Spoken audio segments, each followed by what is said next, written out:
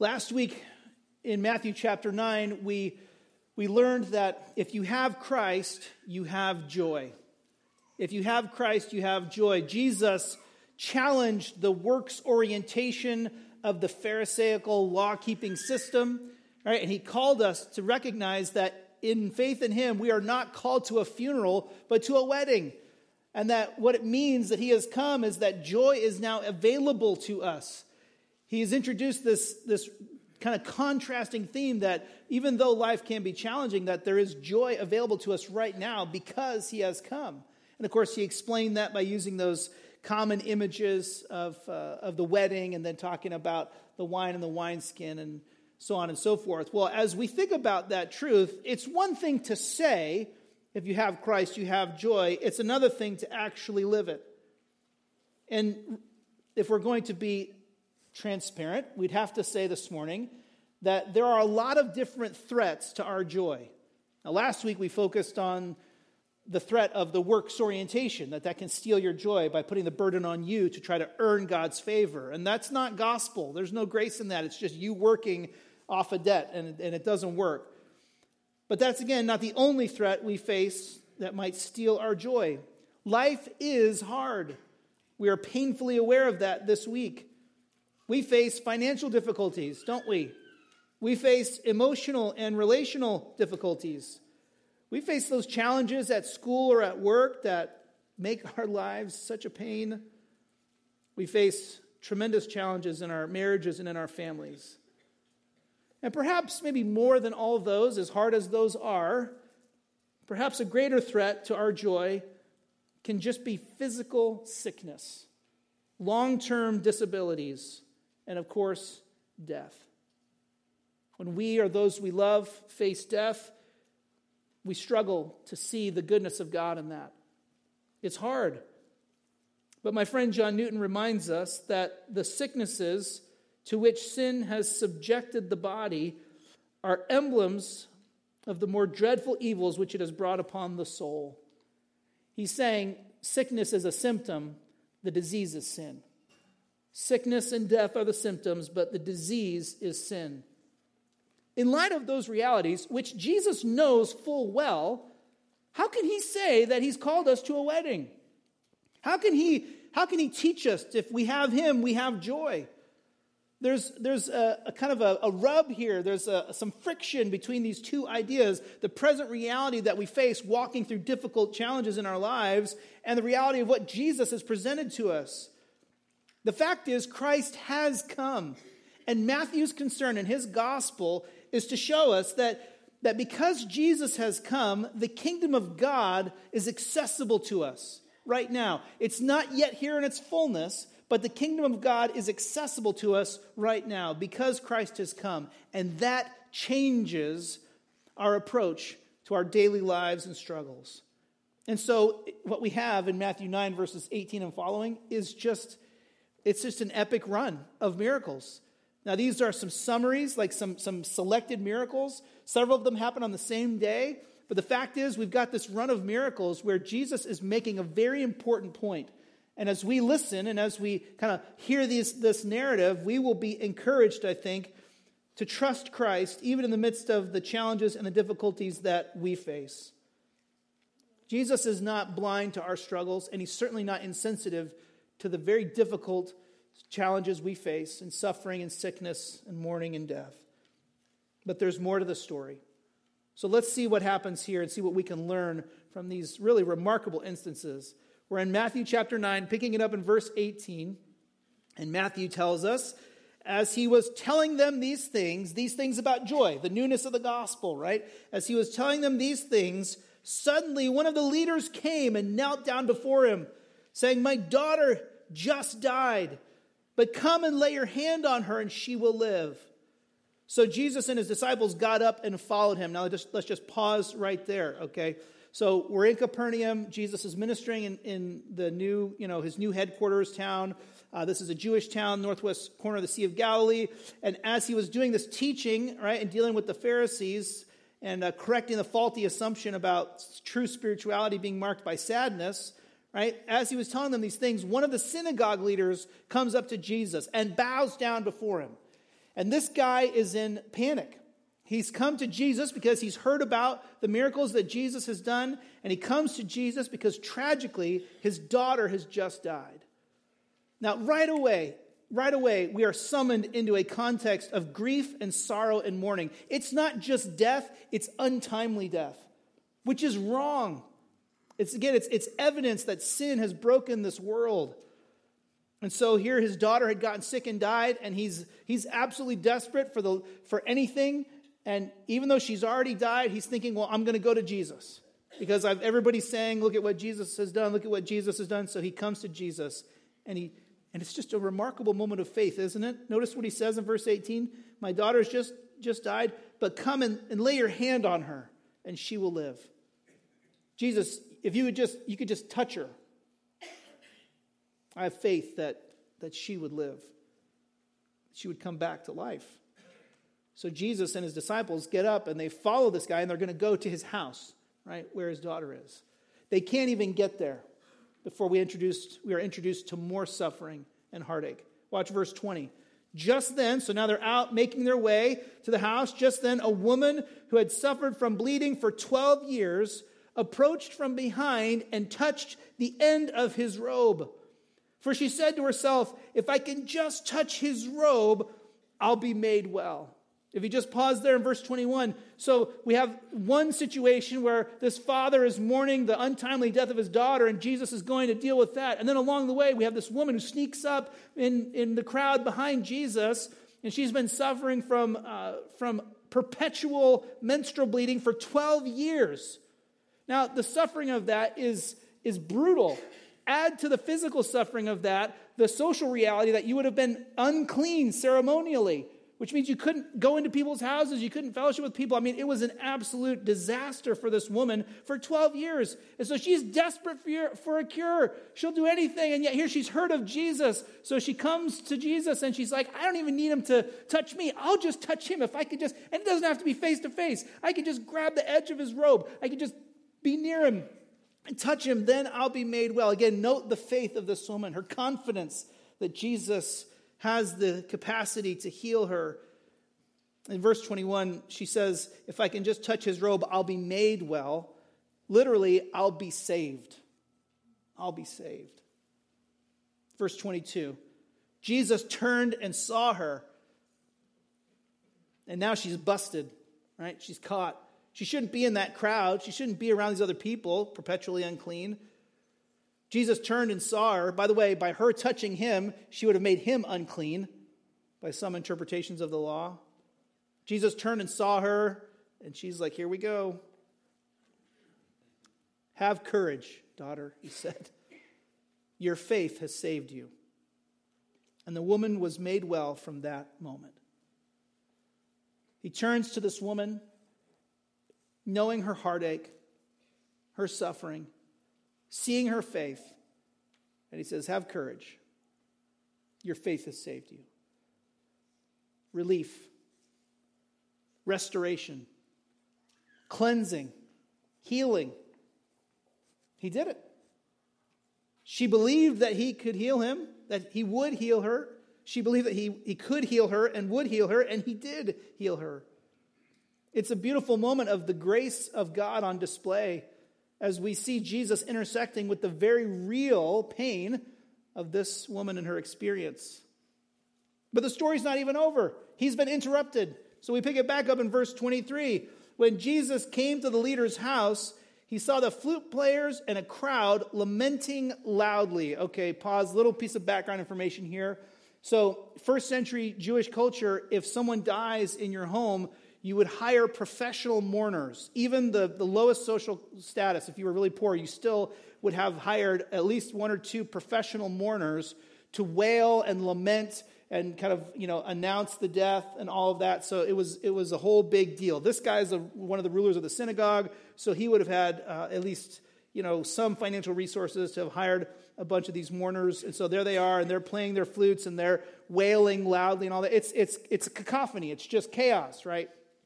Jesus gets there, and, just don't forget what he said, that he hasn't come to invite us to a funeral. So he gets there, verse 24, He commands the mourners, "Leave," he said, "because the girl is not dead, but asleep." And they laughed at him. They laughed at him. Now listen, just so we're all clear, she was actually dead. And you don't hire mourners for someone who's been knocked unconscious or is just asleep. They knew how to check whether or not she was alive or dead. So she is actually dead. And so when Jesus gets there and he says, "Get out of here, mourners," this is connected with what he taught us last week. He says, I've come. So that I have not come to bring you to a funeral. So mourning is inappropriate. You got to go. And then he says, she's not dead. She's asleep. Now, he wasn't saying she wasn't literally dead. Jesus is saying her condition is temporary and reversible. What? It's just like being asleep. You go to sleep, you wake up. Jesus says, listen, I know you think she's dead, but death isn't really a problem for me. I can raise her. I mean, he's suggesting there's more to the story here. They're suggesting there's more going on. And so he commands them to leave. And they laugh at him. And we don't get all the in-between whatever, but somehow, the synagogue leader's like, you guys got to get out of here. And I don't know if he canceled their payment or what. He might have paid by Venmo. We're not sure how it all went down. But he's like, you got to go. So he dismisses the mourners, right? They got to go. So then they leave. And it's just so powerful. Watch verse 25. After the crowd had been put outside, he went in and he did just what the dad had asked. Took her by the hand. And the girl got up, raised from the dead. Matthew, we could use a little more detail.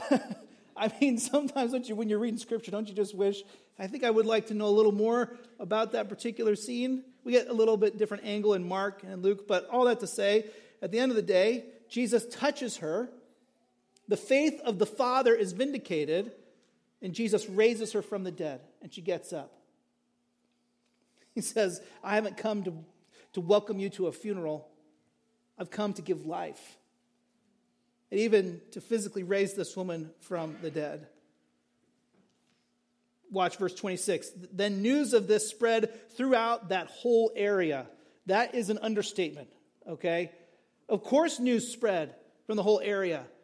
Because here's Jesus, and he's not just going around healing normal sicknesses, which in and of itself is pretty effective. You know how popular is a doctor who's well recommended, right? I mean, it's hard to get those appointments. So here's Jesus not just healing people with everyday ailments. Jesus now is significantly alleviating the suffering of people with long-term illness, right? That woman with the hemorrhage for 12 years. And here, now we're talking about death itself. The one thing that no doctor can cure. And Jesus says, now it's like sleep. I can wake them up. Watch me do it. I mean, the whole situation has totally transformed that community. And the word spreads. Did you hear about this guy who's come? Did you hear about this guy who's come? Did you hear about what he can do? Did you hear about what he's done?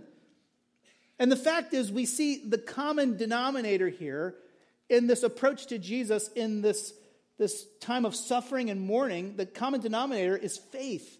The faith of these people going to Jesus. It's by faith that Jesus cleanses us. It's by faith that Jesus saves us. It's by faith that Jesus heals, restores, and even resurrects. It's faith. It's trusting in him. These individuals, they couldn't have articulated a really detailed doctrinal statement, but they knew, if I come to Jesus, and if he would just be willing, right, I know he can do it. I believe he can heal. I believe he can fix this problem. The sorrow depicted here in these two healings reminds us that it's only by faith that we have access to lasting joy. It's kind of like as Jesus is walking around doing his ministry, it's almost like suffering and sorrows are just kind of getting out of the way. It's like, clear out, because I'm here. Something different has happened. These healings, right, were temporary. We have to just acknowledge that. The woman with the hemorrhage, she later died. This daughter that Jesus raised to life, later she died. We don't know how old she was when she died. So this is a temporary healing, but these healings are a sneak preview of God's kingdom and our eternal reality with Christ. They're a sneak preview of what's coming. No more sickness, no more death, no more mourning. And in these healings, we see what faith in Jesus yields. It yields confidence that he can do this work and that we are headed for this glorious hope. Specifically, we see there's the removal of shame and the reversal of death. Those are worth thinking about just for a second. The removal of shame. That the woman with the hemorrhage, her shame, public shame, social stigma, right? That was a reality in her daily life. And the fact is that when she came to Jesus in faith, he removed it by healing her. He solved the problem. He took it away. And that's just, I think, just a hint, just a little reminder to us that when we come to Christ, he does remove our shame. He takes it away. We're not clean. We're unclean for a myriad of reasons. We are not clean spiritually. And yet when we trust in Christ, we are made clean. It's so weird because when you read the Old Testament law, if you touch something that's unclean, you become unclean. But with Jesus, it's the other way around. When he touches someone who's unclean, they become clean. He removes the uncleanness. How? By faith. Faith is that connection, right? When we trust in Christ. We're talking specifically now of the root of the problem of sickness and death, fundamentally, and that's just sin, and we all have it. But when we trust Christ, he removes, yes, the penalty of our sin, but he also removes the shame for our sin. He takes it away. I don't know where that woman went, but she went with a smile on her face. Her shame had been removed. It's not just a removal of shame, though. It's also the reversal of death. No more mourning. By faith, what we have in Christ is resurrection. Now, we have resurrection to spiritual life. That's instantaneous. So when you come to faith in Jesus, you are raised to newness of life spiritually. It's a done deal. You were dead in your sins, the Apostle Paul says, and then you've been made alive with Christ. Awesome. But that reality is just one part of what we have in Christ. Because one day in the future, at the day that God knows, we will literally be raised to life. Death has no claim on us. Jesus, who raised that daughter from the dead, one day he will raise us. And so this record here in Matthew 9, it just reminds us that this is what Jesus came to do. He's removing the source of the problem, sin, and therefore dealing with the issue of death. By faith, Jesus cleanses, saves, heals, restores, and resurrects. And brothers and sisters, can I just remind you this morning that you need every one of those activities done for you. We need cleansing. We need saving. We need healing. We need restoration. And one day, should the Lord tarry, we will need to be resurrected. And praise God, he will do it. There are three ways that we interact with sin. One is when we sin and we harm others. The second is when others sin and they cause harm and pain to us. But the third is generic suffering, where we just suffer because we live in a broken world. And that's really what's more in focus in these scenes with Christ, where he says, yes, here's the reality, that people get sick and they die untimely deaths. But the fact is, if you're overwhelmed by sorrow, pain, tragedy, long-term illness, or even death itself, the message is clear. Look to Jesus. Look to Christ. He has come, and it does change things. It doesn't mean that the short term will be suffering free, but it does mean that God is doing something different. He's doing something bigger. What? Well, let's keep going and see, because Matthew he lets us see how this plays out in a bigger picture in verse 27. There's more healings. We're not even done yet. Verse 27, as Jesus went on from there, 2 blind men followed him, calling out, "Have mercy on us, Son of David." Okay, so here Jesus now officially has paparazzi around him all the time. That's where he is in his ministry, right? So now he's healing so many people. So now these blind guys, 2 blind guys, find out he's there, and they're like, point us to Jesus, okay? And because they're blind, they think they're in the neighborhood, but they're just calling out loudly, "Have mercy on us, Son of David." Now, have mercy on us is we would like to be healed, right? That's what they're asking for specifically. But they use this messianic title for Jesus, Son of David. In 2 Samuel chapter 7, back in the Old Testament, God promised King David that one day one of his descendants would reign forever. And since that time, Israel looked for the son of David, the descendant of David, who would be the one who would bring to pass all these promises. And so, of course, David had all these sons, and as the lineage continued on, nope, not him, nope, not him, nope, not him. Well, here, these blind men have figured out this isn't just any guy, this is the guy that has been prophesied about in the Old Testament. The promised rescuer, savior, deliverer. He is the son of David. Now, these blind guys were smart. They knew that what Jesus was doing was fulfilling specific prophecies about the Messiah in the Old Testament. Specifically, not just 2 Samuel 7, that's pretty generic, but specific things listed in Isaiah chapter 35. It's really interesting. In Isaiah 35, there are specific kinds of healings that are listed there that God will do when he comes to rescue his people. And these guys have no doubt latched on to that reality, and they're saying, this is the son of David. He can heal us. Guess what's described in Isaiah 35, 5 and 6? Amongst other things, healing the blind, giving sight to the blind. So they're like, have mercy on us, son of David. Have mercy on us, son of David. Verse 28. When he entered the house, his house, the headquarters there in Capernaum, when he entered the house, the blind men approached him. And Jesus said to them, do you believe that I can do this? They said to him, yes, Lord. Now don't run too quickly past that. What did Jesus say before? Your faith has saved you. Your faith has made you well. Here, do you believe? It's the same root. To believe is the act of faith, right? Jesus says to these guys, do you believe that I can heal you? Do you have faith in me? And of course, they say to him, yes, Lord. They're there for that very reason. They've identified him as the Messiah. They say, yes, Lord. And then verse 29, then he touched their eyes, saying, let it be done to you, or let it be done for you according to your, what does it say? Faith. It's by faith that Jesus is doing this work.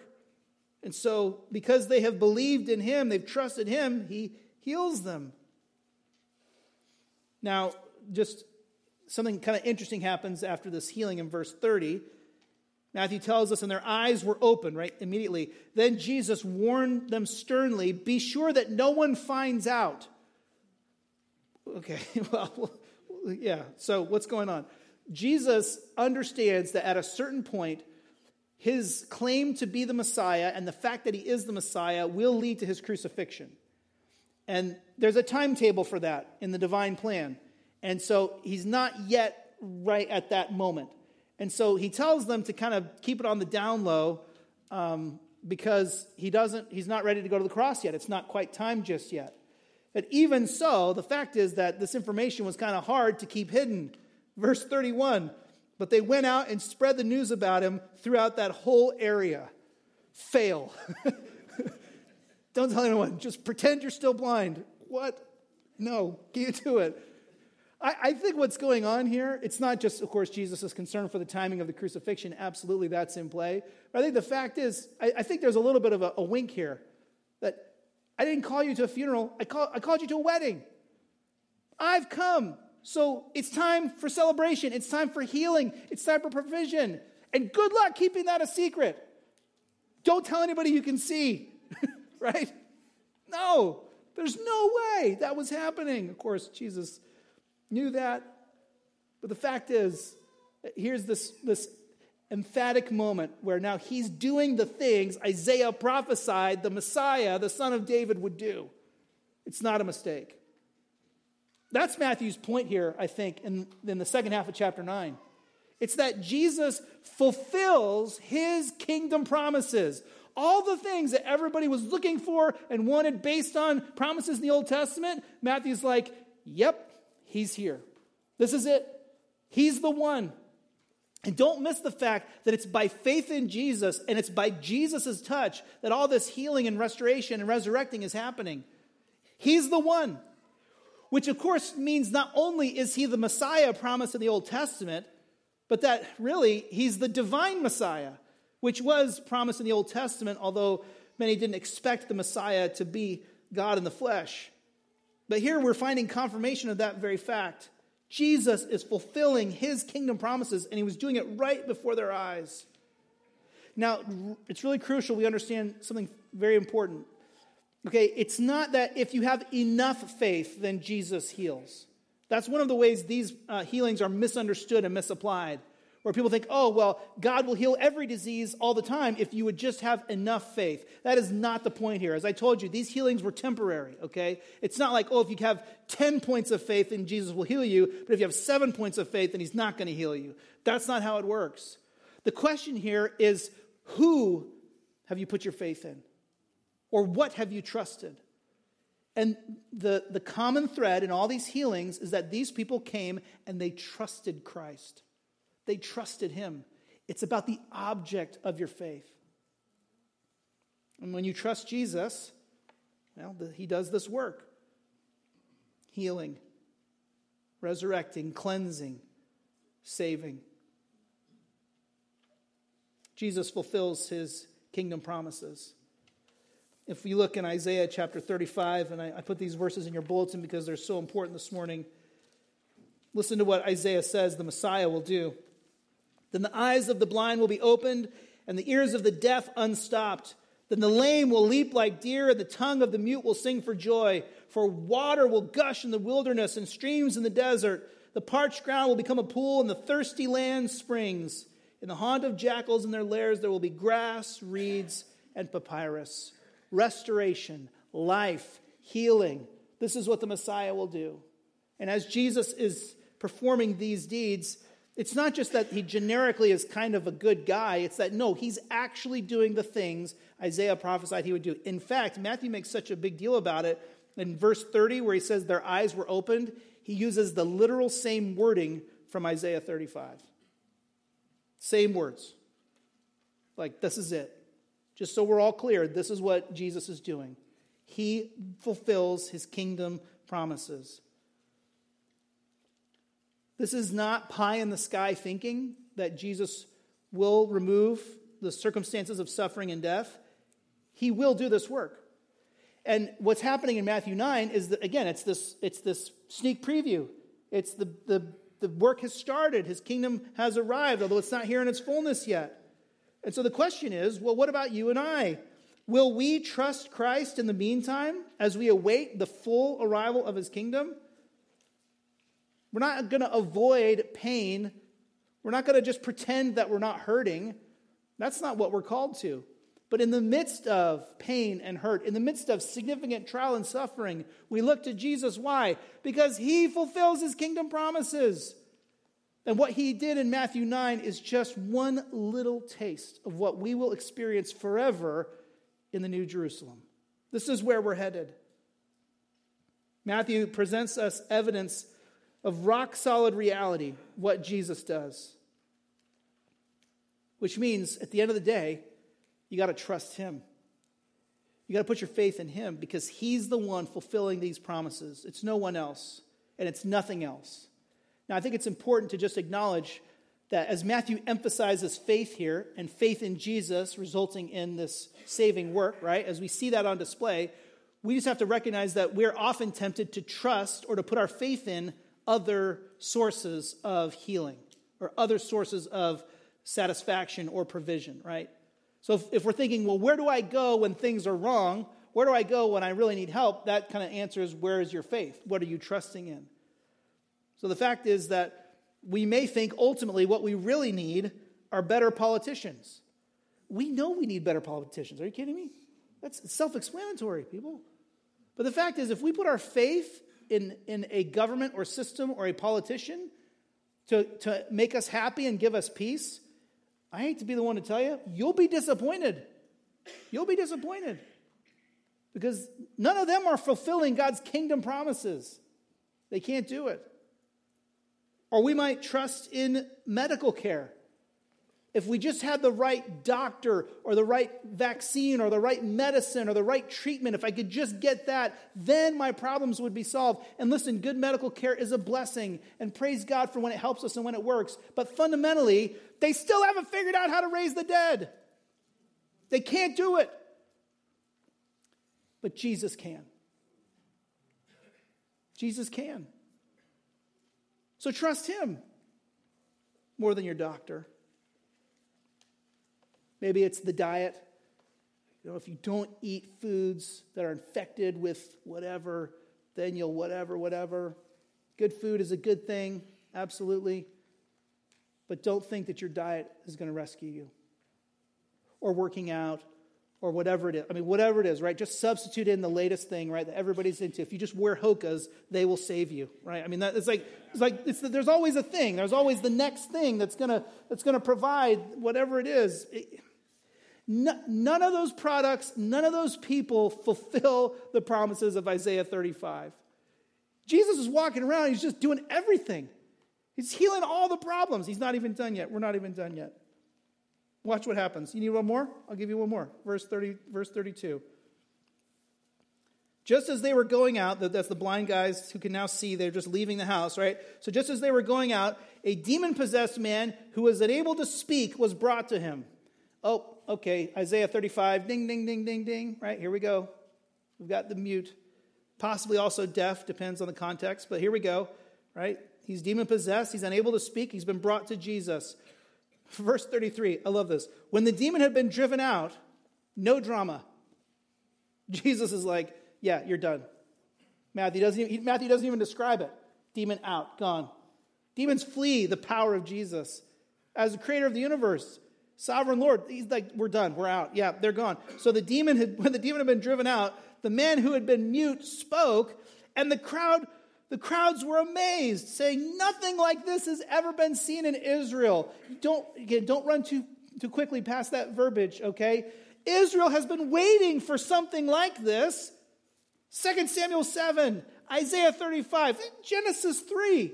I mean, Israel's been waiting for the Messiah, the rescuer, to come, but they've never seen one. Even Elijah and Elisha, two prophets renowned for the miracles that God did through them, even Elijah and Elisha, who both, by the way, raised a dead child, right, who had passed, they didn't do it with the simplicity and power that Jesus did.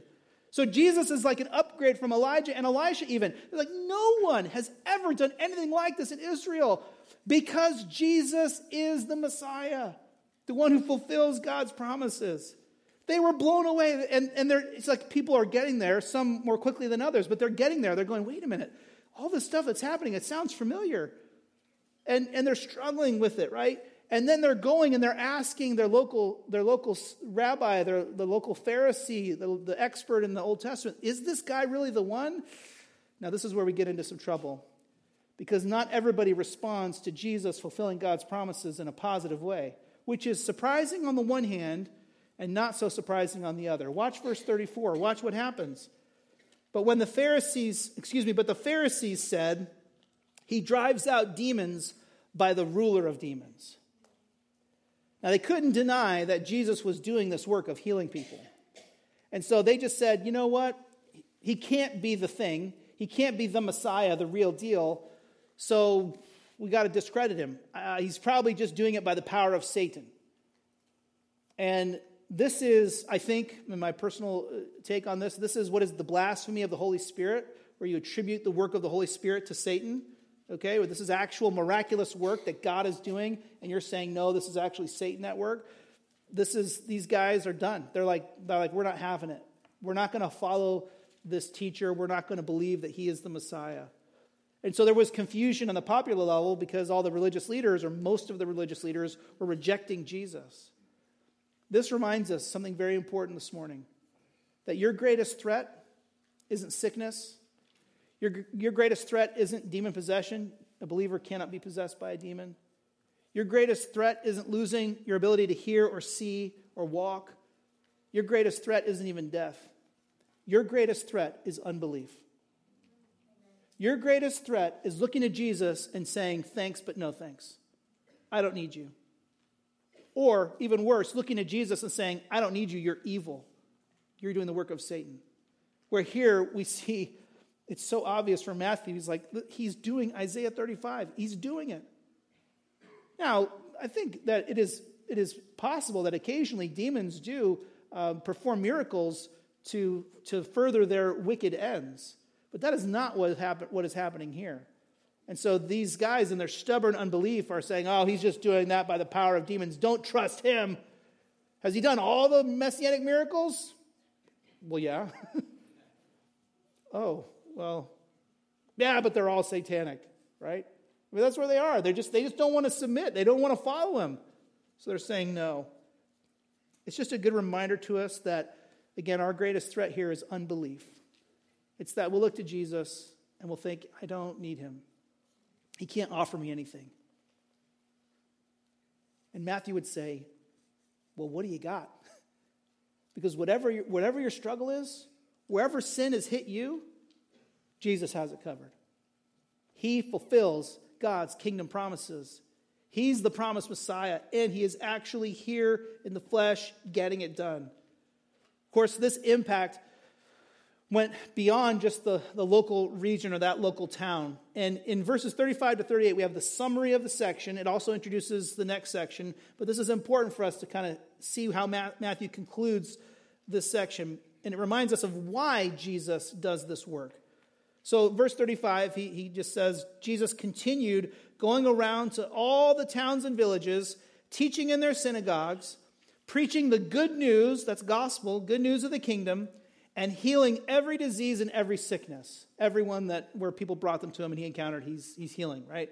So Jesus is going around, and it's like Matthew's saying, it wasn't just Capernaum. He was doing this in all these towns around the northwest corner of the lake. He's going around doing all this work, proving that he is the Messiah, fulfilling Isaiah 35, and introducing this news, this good news, what? That the kingdom of God is here. How do I get into the kingdom of God? Jesus says, by faith in me. You believe in me. You trust me. It's my touch that heals. And he demonstrated it over and over again with all different kinds of sicknesses, alleviating suffering, and even, yes, raising the dead. And so here he's doing this from town to town. And then notice the explanation why, verse 36. And this is such a blessing for you and me. When he saw the crowds, he felt compassion for them because they were distressed and dejected like sheep without a shepherd. If you just pause right there, he sees all these crowds of people. Why are there crowds? Because life is hard. Because we all have issues, either that we have done or that others have done to us, or generic suffering that we are experiencing. We all have these hurts and pains. And if Jesus were here today offering healing, there would be a much larger crowd assembled to have that relief, to have their hurt alleviated. Why does he do it? Why did he come? Why is he going from town to town? Why the teaching and preaching? Why delivering the gospel? Why offering these healings as proof of his identity as the Messiah? Did you see it in verse 36? He felt compassion for them. Don't miss it. This is the word of God, and it's for you this morning. Jesus cares about you. He cares for each of us. And yes, there's a crowd because they were distressed and dejected because of the sicknesses, because of the mournings, because of the hurts, because of the problems. And so here they've come to Jesus, and Jesus sees these people, and he says they're like sheep without a shepherd. And that right there keys us in on a key theme in the Old Testament, that Israel needs the true shepherd. And Ezekiel 34 is the most clear instance of the Old Testament where God says, your shepherds are failing you. You know what? I'll just do it. I'll just shepherd you. And God promises that he will, it's so beautiful. He says, I will come, I will rescue the lost one, I will feed you, I will take care of you. God says, I will come and do it. Jesus sees the crowd, he has compassion on them because they're like sheep without a shepherd. And he says, this is exactly why I'm here. He's not just a shepherd, he's the shepherd. And he's not just the shepherd, he's the good shepherd. And of course, if you know your Gospel of John, you know that the good shepherd lays down his life for his sheep. Jesus cares. He fulfills his kingdom promises because he cares for us. And it's a little harsh, but we just have to acknowledge the fact that when we're going through the different kinds of suffering that we experience, not everyone cares for us the way they should. It's just a fact. Our friends, sometimes they don't pick up on the degree of our suffering. Our families can be insensitive to our suffering. Those closest to us, it hurts sometimes. They just don't care as much. Sometimes people don't care enough to ask. But as much as other people fail you, and they will, not always, but they certainly will, as much as they fail you, you need to know that Jesus fulfills his kingdom promises precisely because he cares for us. He has compassion on us. Don't doubt his love for you. Again, Ezekiel 34, I will rescue, I will seek, I will tend. Oh, Jesus says, that's why I'm here. That's not all. There's a mission now to spread this news, and that's really where Jesus starts to transition to the next section in his ministry. Verse 37, Matthew says, then he said to his disciples, the harvest is abundant. Look at all the need. But the workers are few. Therefore, pray to the Lord of the harvest to send out workers into his harvest. I love this. Jesus tells the disciples, you need to pray that God will prepare and equip people to go and spread the good news of the kingdom. And he knows they are the answer to that prayer. And if you doubt that, come back next week, and we'll see it in chapter 10. He's like, okay, now go, harvest, right? But the fact is, this does kind of let us see there's a broader mission of Jesus' disciples that continues to this day. And it's not a mission of going around and setting up temporary healing sites where we're going to heal people and raise the dead. The disciples did have that authority briefly to establish the validity of the gospel and Jesus' claims. But the fundamental mission they had was not to heal, it was to proclaim the good news of the kingdom. And that work, as we see in Matthew 28, continues on, even today for you and for me. So if you're here and you're a follower of Jesus, you are called as a follower of Jesus to make and mature other believers, to share the gospel with others, to see them come to faith and become a disciple, and encourage them along the way that they would grow in their faith. Why? Because Jesus cares. Because he cares for the lost. Because he came for those distressed and dejected. And if he hadn't come, we'd be hopeless and we'd wallow in our suffering and sin until we die. But the fact is, as believers in Jesus, we're comforted by the gospel. And even on days where it hurts bad, we look forward to what is coming. Because he fulfills God's kingdom promises. Precisely because he cares for us. You will have opportunities this week to show the love of Christ to others. Don't blow it. Do it. Care. Have compassion. The people that don't know the Lord yet, in your workplace, in your school, they are hurting. They're sheep without a shepherd. And you have an opportunity to say, hey, maybe not everybody cares, but I know Jesus cares. And because Jesus cares, I can care. I can show some love and care for you. And then how do you care for them? Well, deliver them some good news. The good news that Isaiah 35, 5 and 6 has at least partially been fulfilled. That the blind were healed. The deaf could hear. The demons were cast out. That the dead were raised. And that one day, sin, suffering, sickness, long-term disability, you name it, and even death itself will be gone. Why? Because of the rest of the Gospel of Matthew. Because the Good Shepherd laid down his life for the sheep. Because Jesus died to pay for our sins. But he didn't just die. He rose from the dead. That's why he's better than Elijah and Elisha. That's why he can grab a girl by the hand who's already dead and raise her from the dead. And that's why when he says, all who trust in me will be raised to life, he means all who trust in me will be raised to life.